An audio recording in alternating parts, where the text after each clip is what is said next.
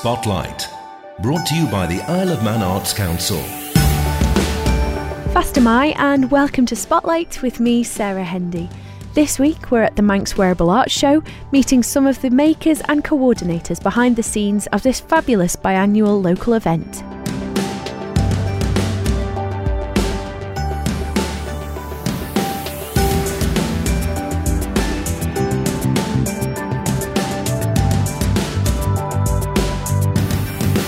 The email address, if you'd like to get in touch, is spotlight@manxradio.com, and you can find details of today's programme, including pictures, on the Spotlight blog at manxradio.com, where, incidentally, you'll also find our podcast, which you can download or subscribe to. Now, today's programme is a throwback to the Manx Wearable Arts Show, which took place a couple of weeks ago.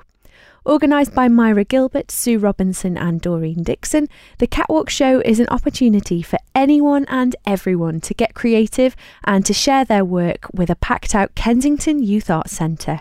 We were able to sneak backstage to catch some of the makers, models and coordinators of this event. So Anna, you're the artist in residence here and you run workshops with young people. They've created some incredible items to show on the catwalk tonight.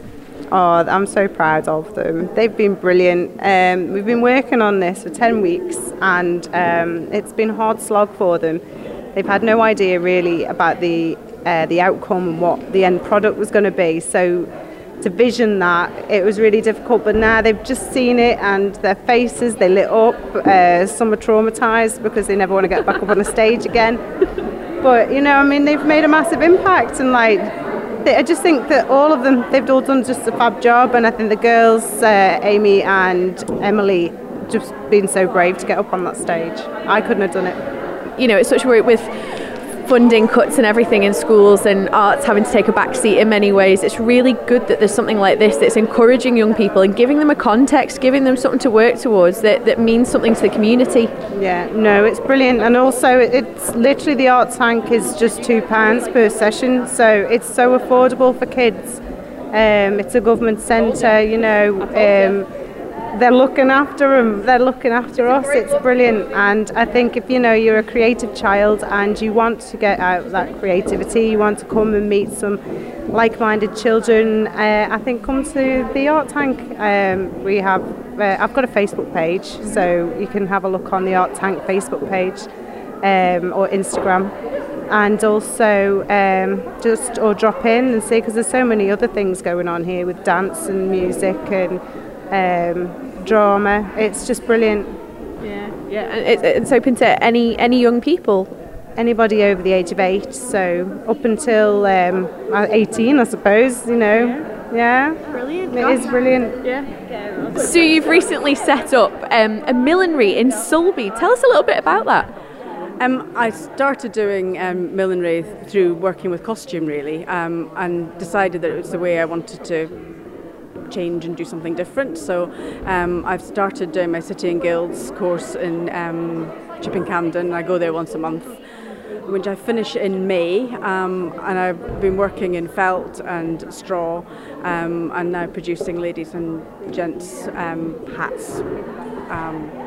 Yeah, because I've seen quite a number of commissions that you've done, very sophisticated, and it's quite a niche area, really, isn't it? Making a hat is not quite like making anything else. It's not something you can just pick up overnight. No, and I'm learning all the time, and that's what I like about it. There's lots of problem solving. I like to challenge myself, like to see what I can do with colour, and I like being given a brief from people, be it for bespoke millinery for clients or for the theatre. Why hats particularly? Because, you know, you said you were into costume. There are so many different directions you can go with that. Is there something particular about headwear that attracted you? I've always liked hats, and I used to wear them a lot when I was younger. And I helped in costume, largely doing trimmings within the costume area, because I soon discovered that I wasn't actually a dressmaker. I then discovered that doing millinery, all the hand sewing that I'd done to avoid using a sewing machine came into use, because that is how you make a hat. It's all hand sewn. So that's how I came down the hat route, and I did a costume millinery summer school, and then did a costume millinery workshop to make sure, or a millinery workshop to make sure it's what I really wanted to do, and then that's when I've gone down my City and Guilds route. I think it's so lovely that you found your thing that you're flourishing in, and I wonder, once upon a time, if you stepped outside of the house without a hat on, you were considered undressed, really. What is the hat scene like now? What are people wearing hats for? Is it mostly occasion wear, I imagine? I think a lot of the time it is occasional wear, and I think people don't tend to wear hats, as you say, exactly that. And it was a fashion item. It wasn't just a status item. It was, you weren't, as you say, you weren't dressed unless you wore a hat. But I think people are coming round to hats being more of a wearable item again, and it is a very personal thing for people. If they want to wear a hat, then they wear a hat, and it's something that can be made very personal to that person. If you're having it made for you, then you can have it made and trimmed and finished how you wish it to be finished. And you've made a number of items for this year's Wearable Art Show. Tell us a little bit about some of the pieces that you've shown this evening. There's two pieces that I've had tonight. The first one was a button, red felt button hat that was worn by Cheryl. That was for the part of the Secret Stitch Society for their dress. And the button was a charity shop dress that the Secret Stitch Society decorated with flowers, and then I found a felt hat in a charity shop and took the crown off it and reshaped it into a button. And so that's the one that Cheryl wore, and then the other hat was Kerry was wearing, was a steampunk top hat, and that was made on a buckram. It's a flat pattern, it's very different. The first one was a blocked hat, this one's a flat pattern hat, and that's made on a buckram base. And then it was finished with tweed and velvet remnants and plumes from a charity shop mask. So from what you're saying, I'm imagining that a flat pattern is almost like constructing an item of clothing, whereas a block hat is like shaping and forming something over a mould. Yeah, blocking is basically a mould. A hat block is a mould, be it wood, be it plastic, anything that you can form a shape over, that you can pull and mould your felt or straw or cinema over. That is your block. Wow! So a number of skills on show here tonight. If people wanted to find out more about your hat making, your millinery, and I don't know, maybe even suggest a commission to you, where can they find out more about your practice? I'm on Facebook at Glenmore Millinery, and glenmoremillinery.com is my website, and email is hats@glenmoremillinery. Sue's just been telling us about the hat that she made to go with this dress made by the Secret Stitch Society. Cheryl, what is that, and how does it work? So we just get together, the odd Sunday morning, and we just bring our sewing machines, bring any sewing projects we've got, like quilting, embroidery, anything, and just get together and do our sewing projects. And it's like I did my first buttonhole there. Yeah. They're so tricky, aren't they? And it's so nice that you've got that kind of accountability, because I know myself, I can start something and everything else takes priority. To have an opportunity to get together and share what you're doing, I don't know, brainstorm a little bit maybe. What a lovely idea. How did it come about? To be honest, I don't really know. It's just I know Estelle through Sweet Ginger, because I've spent a lot of money in there, and she's a friend of my sister. That's my sister over there, Kerry. So it was Kerry that said, "Oh, you need to come along to this," and then she added me on the Facebook group, and like every now and then I get notifications, "Oh, it's going to be on this and this date." You just say you're going, and then like you show up, and so it's good because like there's some really experienced sewers there, and lots of different levels, so it's not like a competition or anything. It's just like almost like a stitching support group or something, because you can lose the vision a bit, can't you, when you're stuck into something and it's, I don't know, you're going through the tricky bit like the buttonholes or something, and you think it's never going to end. When you first started going, would you say you were a proficient stitcher, a proficient dressmaker, or is it something that you've kind of grown with over time? Well, I probably started sewing maybe about 5 or 6 years ago, and it was with the idea of making dresses that I couldn't find in shops. So, yeah, I'd say I have really. And what kind of projects are you working on at the moment? What was the buttonholing for? Well, I was making like a hoodie dress, so it had like a hood, and I needed the buttonholes for the drawstring to go through. And I was like, oh God, I've never done these before. And then I was sat next to a lady called Bernadette, and she was like, look, I'll show you what to do. And then ever since then, I'm like, yeah, I can do buttonholes now. Yeah, because I avoid buttonholes at any expense. I will have bows and ribbons and everything before I'd have a button. Yeah. And tell us a little bit about the dress that you've made. It looks like it's a dress of many parts. You've got this lovely red dress with all these these applied rosettes almost. Yeah, so basically this is a dress that is being created by Estelle and Sue. And I think Estelle bought the dress, which I tried on initially, and I was like, oh yeah, this is great, it's nice and light. The next time I tried it on, it had all these flowers on it. I'm like, this weighs a ton. How am I going to walk in this? But yeah, everyone contributed all the flowers, and we sewed them on. Well, Sue sewed them on and Estelle did, so.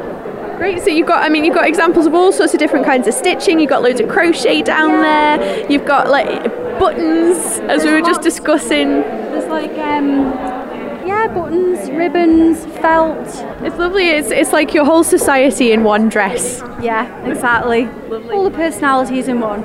Is the Secret Stitch Society sort of open to new members? Can other people come along and join in with their own stitching projects? Yeah, it's held at the Derby Community Centre, if that's the right name for it. It's at the Health and Community Centre. Yeah, so the best thing to do is look on Facebook and just type it in the search bar and it'll come up. So I think it's Sunday Sewing Bee is what it is. So Sunday Sewing Bee, and it'll come up with all the dates. It's like an event. It's like event dates. I think I've seen that pop up before, so yeah, really easy to find. Fantastic. Well, I hope lots of people start coming along. Nicola Dixon, your work as we've never quite seen it before. No. This is a real showcase of all the fabrics you've been experimenting with. Yeah, no, it's great. I did a pair of leggings online for a joke last year, and I put them on Facebook, and there was such interest. I did some more, and then I did some more, and we wore them to WOMAD, and they looked fantastic. So we had three pairs of them on the catwalk with some scarves, some fabric that I'd been trying, and some buffs as well. Yeah. Some other fabric. So yeah, it's great fun to do. Just upload the photo, twiddle with it online a bit, and then lovely clothing and fabric comes in the post. It's fantastic. Bam! Wowie! And I like the way that when you were walking down the catwalk, you took with you the framed picture that each print was inspired by. Yes, I thought that would be really interesting for people to see, because it was just one image. One of them was a little knot that was inspired by Archibald Knox, and it got mirror imaged, so it tiled, so it all connected up, looked fine, but it was all just one little square that was 12 centimetres by 12 centimetres. Gosh, it just shows you what you can do, and it's your attire this evening has been quite different to the pieces we've seen you show before at Wearable Art. How has it been as a process for you? Because I know that it's quite good fun to sort of experiment with different materials, and your sister Isla was wearing the milk bottle top dress, which was fantastic.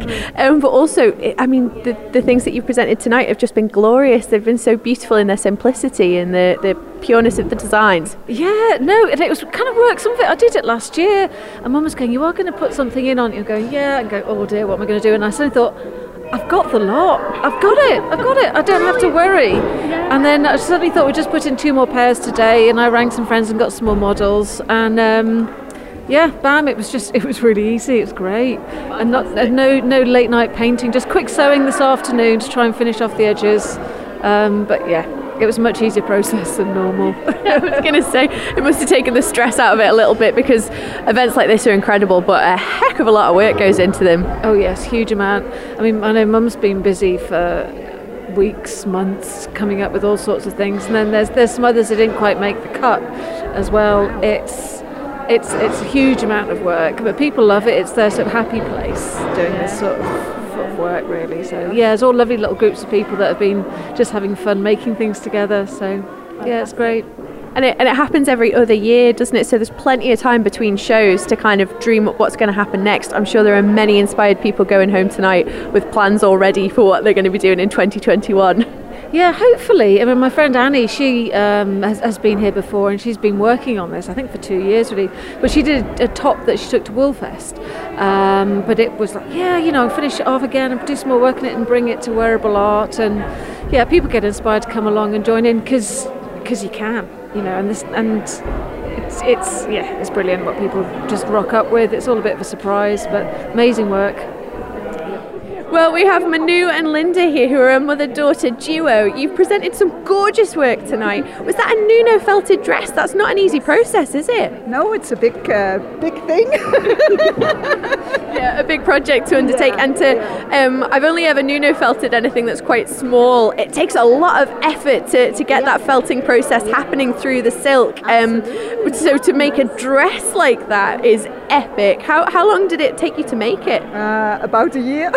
Wow. We were just saying, Nicola Dix and I were just saying, people plan these outfits so far ahead in time. So you've actually been making it for a year. Yeah, well, it took a year. I think it could have been quicker, but creating takes time. So yeah. And that's all part of the fun as well, isn't it? You need to enjoy the process, otherwise why are we doing it?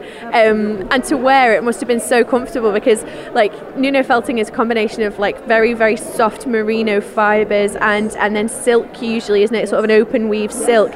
And so those two materials are going to be a dream to wear. Were you nice and cosy in that dress? Yeah, it was nice. Lovely. And the colours were really vibrant. Where did you take inspiration from? Is it something that was just kind of an intuitive process, or did you have some ideas? I don't know, I'm thinking maybe the garden or something, or flowers, or... I just love bright colours, and I dyed them myself, so I made the colours up. So I dyed the whole process, from the silk and the wool, everything. So and then I started felting, When she does it, it always smells like vinegar in the kitchen. Yeah, the things we have to suffer through for our art, eh? And how long have you been creating? What's your background creatively? Well, I started in nursery school with the kids, and then it took just a ride with me, and just so fun. And the last 5 years I've been creating with a very nice Dutch teacher, and she taught me a lot. So and then it just increases and you can't stop anymore. Wow. And Linda, wearing your mum's creation, you must be so proud, but also has it inspired you to be creative yourself? Do you have any things that you kind of enjoy doing artistically as well? I do actually. I was planning to paint some jeans today, but sadly I didn't have any time to. Well done, you guys. What a lovely piece that you exhibited tonight. Thank you.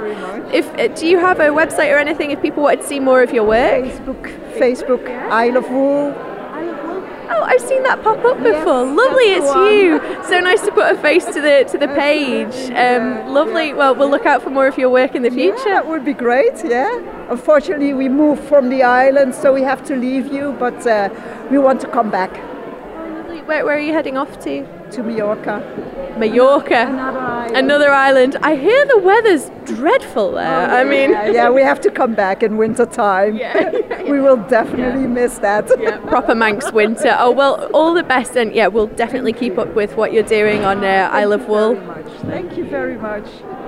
Well, and we have something that looks like a wedding dress here. What an incredible creation. Who's responsible for this wonderful dress? Okay, this is a team effort from the Crossroads Charity Shop team of staff and volunteers, and everything you see here is created from donations that have come into the charity shop. We've got watches, we have beads, we have curtains, we have lace, forks in the crown there. Wow. Everything created together, and a good team effort. And the models are volunteers as well for Crossroads Charity Shops. Oh, brilliant! Good on you. It's a brave thing to get up on that catwalk, isn't it? It looks almost like you've got a crinoline on there. Is this like a wicker basket or something? A laundry basket. Wow, so creative. It doesn't look like something that's just been thrown together. It's quite a considered piece, isn't it? Well, we actually didn't have that long to do it, to be honest. So we threw around some ideas. We saw the kind of things. We did have a lot of jewellery in at the time. We had a lot of watches coming in, so we thought, what could we do with it?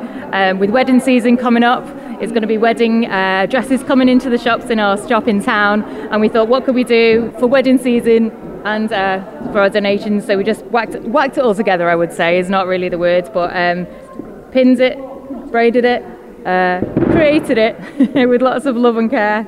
Well, what we're hoping to do is put it into our window in town. As I said, wedding season is coming. We're going to get the wedding dresses out into our shop in town. So this will be in the window for at least a week. So if anyone wants to come down and see it, and because you really can't see, I think people were saying after the catwalk show that you couldn't see the intricacy in the pieces, on stage. So if anyone wants to come and have a proper look, they're more than welcome just to pop into our shop in town and see it there. Really, a number of your students showed their work at the Wearable Arts show tonight, and it was all of the work was based around a particular special project they were set some time ago. Yes, it was based around the North Atlantic Wool Federation. So a year and a half ago we had over 100 delegates who visited college, and we were asked to organise a fashion show where we could be showing their work as well as our work. So we arranged a special project for it, and we thought we'll go down the woolly route. So we'll start off looking at sheep and our lovely Locktons and use that as inspiration. So we had media students filming, art students drawing, photographing, and then we came back to the studio and the fashion textile students got to work and started creating. So yeah, it was quite exciting. And are these students who've now gone on to do other things, or are they still studying at the University College Isle of Man at the moment? The majority of those students, we've got probably half and half actually. I would say half of them have progressed onto degree programmes in London and various places in the UK. And then some have actually progressed onto our degree programme in visual communications as well. And the others who were in the first year when we did the project are now in the second year. So they're carrying on, but in a bit more of a specialist direction, really. Yeah, but I mean, the work that they showed this evening was really sophisticated. I saw, was it a bit of shibori that was in there? There were a lot of pleats and folds and really sort of complex patterns they'd made. Well, basically it was manipulating textiles. So they were given lots of raw materials and everything was wool based. So we explored felting. We'd go through some really basic processes like felting, folding, pleating, shibori methods, Japanese pleating methods. We went through a whole series of sample making, and then we pulled it together into panels. And basically all the students were asked to produce panels. And then one day I went for a cup of tea and I was really panicking over this fashion show, and I thought, it's just not happening, it's not happening. And I said, okay, I'm going for a cup of tea and I'll be half an hour. And when I come back, I'd like everything pinned onto dress stands. So when I came back, it was almost like the fairies had arrived, because things started to really look like they could become garments, and that was the start of it. And then our energy was high and we were working really solidly on it, and then we started pulling looks together, and we decided we'd work with the Heron Beauty, so we were collecting images for them of sheep and animal makeup and all sorts of things that could really pull it together as a creative showpiece. So we're really quite proud of it, and it's been lovely to show it again, because usually it's shown once and that's it, but because it was the Wool Federation, it was really a closed show. Even the parents didn't get to see it. So it was really quite apt that we could show it again and let the public enjoy it before it kind of goes to woolly heaven, wherever it's going to go, or be recycled into something else. Let's see. And it was clearly, as you say, like a collaborative project between all sorts of different departments. Well, we try to, but because of people's commitments, it's not always possible. And actually this time, when it came to the modelling, because the garments had been created, we decided to invite our first years to model it, because they come to college, they've left school, the majority of them are 16, and confidence is really just beginning to build, and they're quite self-conscious, as teenagers are really. So my goal really with this project was to say I only want the first year's modelling. I could have had the older students who are much more confident and perhaps self-aware. The first years were quite reluctant initially. But I've just had someone tell me tonight that she's so grateful that I encouraged her to do it and gave her the confidence. And I think these kind of events that involve the public and are live, I mean, they're just the confidence building and enriching in so many ways that we don't even see. So next week, when I've got walls covered in these photographs, I think it's going to be huge heads trying to get through doors, and that's wonderful, because that's what we want. We want to build them up, get them to reach for the stars, and then see them fly and, you know, do the amazing things that we're all capable of doing if we really want to. Yeah, and it just shows the power of community events such as this, to be able to showcase those pieces here in Douglas, with people who've never done anything creative before in their lives, next to people who are hoping to make a career out of it or who have made a career out of it. It's really grounding. It's a really good kind of like a leveller, isn't it? Yes, I do think it has its place, and you know, it's good that we can do it. Not too often, but now and again, it really does. It does open doors, it does open opportunity, and it opens creativity. So exciting stuff. When we had the show at college, we had catering involved in the refreshments. We had hair and beauty, we had the art department, we had media. Everyone kind of pulled together, and it really was a wonderful effort. So tonight was just a little glimpse, really, which, I'm proud of them. I think they've done really well. And there we heard from the Youth Arts Centre's Artist-in-Residence Anna Klukas, milliner Sue McNally, Cheryl from the Secret Stitch Society, the Crossroads Charity Shop team, artist Nicola Dixon, Manu and Linda, and tutor at UCM Billy Sarday. You can find pictures of all of their glorious work, plus links and more information about today's programme on the Spotlight blog. Thank you for joining me. I'll be back next Wednesday from 5:30, so have a lovely creative week. Slen you.